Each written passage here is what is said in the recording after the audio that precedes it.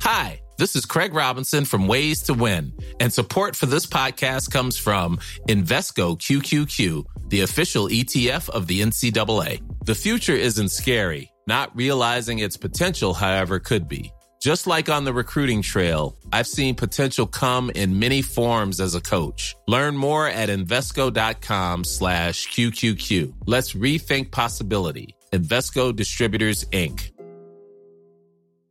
Hey, I'm Ryan Reynolds. Recently, I asked Mint Mobile's legal team if big wireless companies are allowed to raise prices due to inflation. They said yes. And then when I asked if raising prices technically violates those onerous two-year contracts, they said, "What the f*** are you talking about, you insane Hollywood ass?" So to recap, we're cutting the price of Mint Unlimited from $30 a month to just $15 a month. Give it a try at mintmobile.com/switch. $45 up front for 3 months plus taxes and fees. Promo rate for new customers for limited time. Unlimited more than 40 gigabytes per month. Slows full terms at mintmobile.com. Good evening, friends.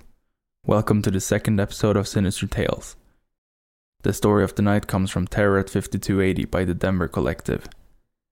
Terror at 5280 is a horror anthology set in and around Denver and is written exclusively by locals. If you are curious to check it out, I have left a link for you in the description.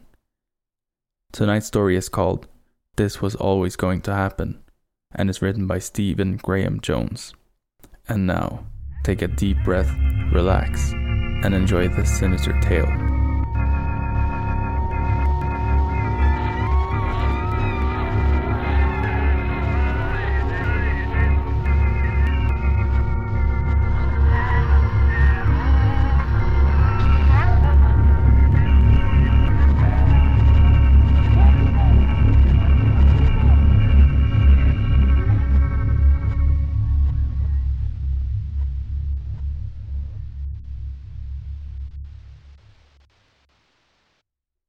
There's no traffic out this far, so the only real danger when the tire on your trusty Accord blows is that you might panic, wrench the wheel over, plummet a few 100 feet down. You don't. Instead you slow, ease over to the shoulder, then scooch a little closer to the guardrail. As close as you can get, since there's a blind turn up ahead that porches with ski racks can come whipping around. If they have to overcorrect from that hairpin situation, it might point them right where you're sitting. No thank you, mountain gods. Really, you consider it lucky that rear tire went when it did. 10-20 seconds later, and you'd be changing it in the cool shade of those giant red rocks, and every car coming down the mountain would only be seeing you at the last possible instant. But then, luck? Real luck would have been the tire not blowing at all. Anyway, you call Marcy because that's the safe thing to do. But of course, cell service being spotty all up and down this road, you can't get through. The faster you swap the flat for the donut in the trunk, the faster you can tell her about all this in person, you figure. It's not like you haven't changed the tire before. So, 5 minutes later the back of the Accord's hiked up on the scissor jack. You're just cranking on the first lug when a slow crunch turns you around. It's a cyclist in full bib tights, bright white with orange and yellow stripes and accents. One of those helmets made to reduce wind drag. His legs hairless because smooth skin slips through the air that much faster. He's doing that balancing on the pedals thing they all do, like the ground's lava, and if they just make it 2 more seconds they'll be safe. His mirrored sunglasses are nearly ski goggles. "What is it?" he asks, more chipper than anybody should be after the climb he just has to have made. "Flat," you tell him, kind of obviously. He pauses, like rolling through response options, then says, "You got it then?" "Old hand at this," you say, the lug wrench loose by your thigh. "Well, if you need anything," he says, and nods bye or good luck, or it's hard to tell actually. He pedals off, continuing his classic ride or Sunday afternoon burn or whatever it is he's crazy enough to be out here doing. More power to him. You're rolling the spare around from the trunk when a flash up at the jumble of red rocks catches your attention. It's the cyclist coming back, whipping in and out of the yellow stripes on the faded asphalt. He pulls to a soundless stop, feet down in the lava this time, and works what he's found down off his shoulder along his arm. A cast of air filter. It's accordion paper packed with seed heads and dirt. Thought this might help, he says, and sets it by the flat tire. You consider it, coming up to the cyclist again. Consider him all over again. Is this what counts for humor at 8,000 feet? Okay, you say. He throws a jaunty salute your way, flashes a perfectly symmetrical grin, his leathery cheeks crinkling up from it, and pedals easily away. This time you watch him until he disappears around the red rocks. You don't get it, not even one little bit. In an effort to, you inspect the air filter, but it doesn't hold any answers.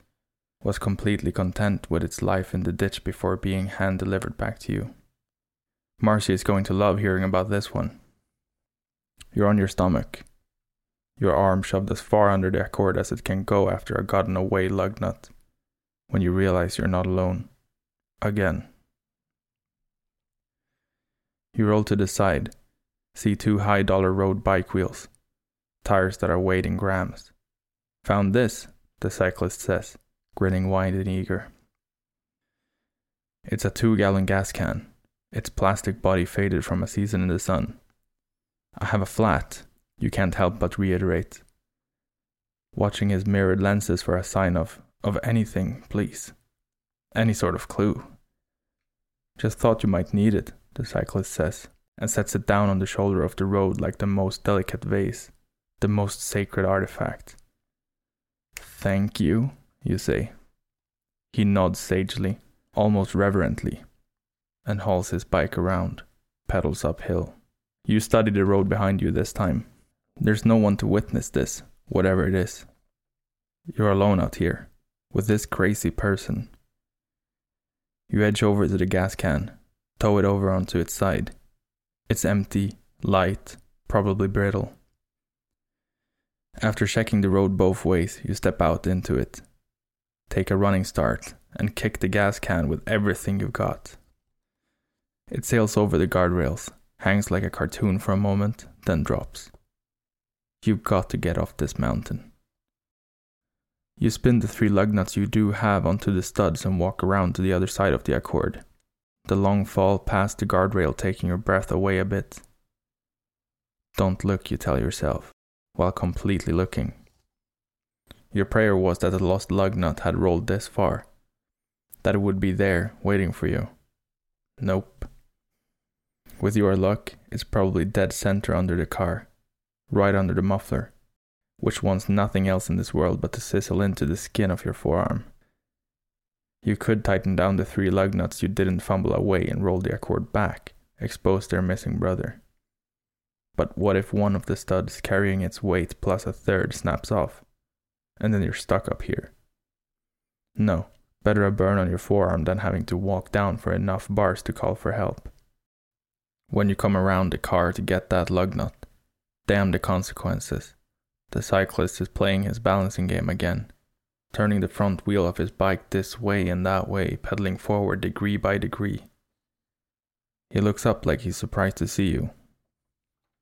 Oh hey, he says. Found this, thought it's a bezel, thin, aluminium, all twisted up and dull. In a former life it probably framed a taillight. In its current life, it's just trash. You say. Yeah? Got to look out for each other up here, right? He says, or recites. Thank you, you say. Sort of chilled, even though it's hot. He shrugs like it's nothing. Like pleased with himself. That's it. It's like he's a dog, isn't it? And dogs don't understand flats or cars. They just know to bring you stuff. It means they get petted. He nods, accepting your verbal pat, checks the road both ways, and hauls his bike around, stands on the pedals to make this climb a 3rd time. Marcy is going to flip for this, and you really need that 4th lug. You lie down reinvigorated, can see the dull glint of the lug nut now, can just touch it with the leading top of your middle finger, and then your eyes pressed tight now so your fingers can feel better. a thing happens. The cool lug nut is placed on the back of your straining hand and then held there until your forearm figures out how to rotate it in that tight space. Let your palm accept this gift. Accept. You reel your arm in. Open your eyes. Have to look. It's the cyclist. Shimmied under the car from the passenger side. The muffler smoking against his cheek but not messing with his grin one iota. His mirrored lenses absolutely unreadable. You jerk back, dropping the lug nut, and roll fast away. Stand. What are you even? You bellow, having to back up to try to keep a line on him under the car, which is when a horn blows and tires scream. And you realize you're standing in the middle of the road, at least for about 100th of a second longer.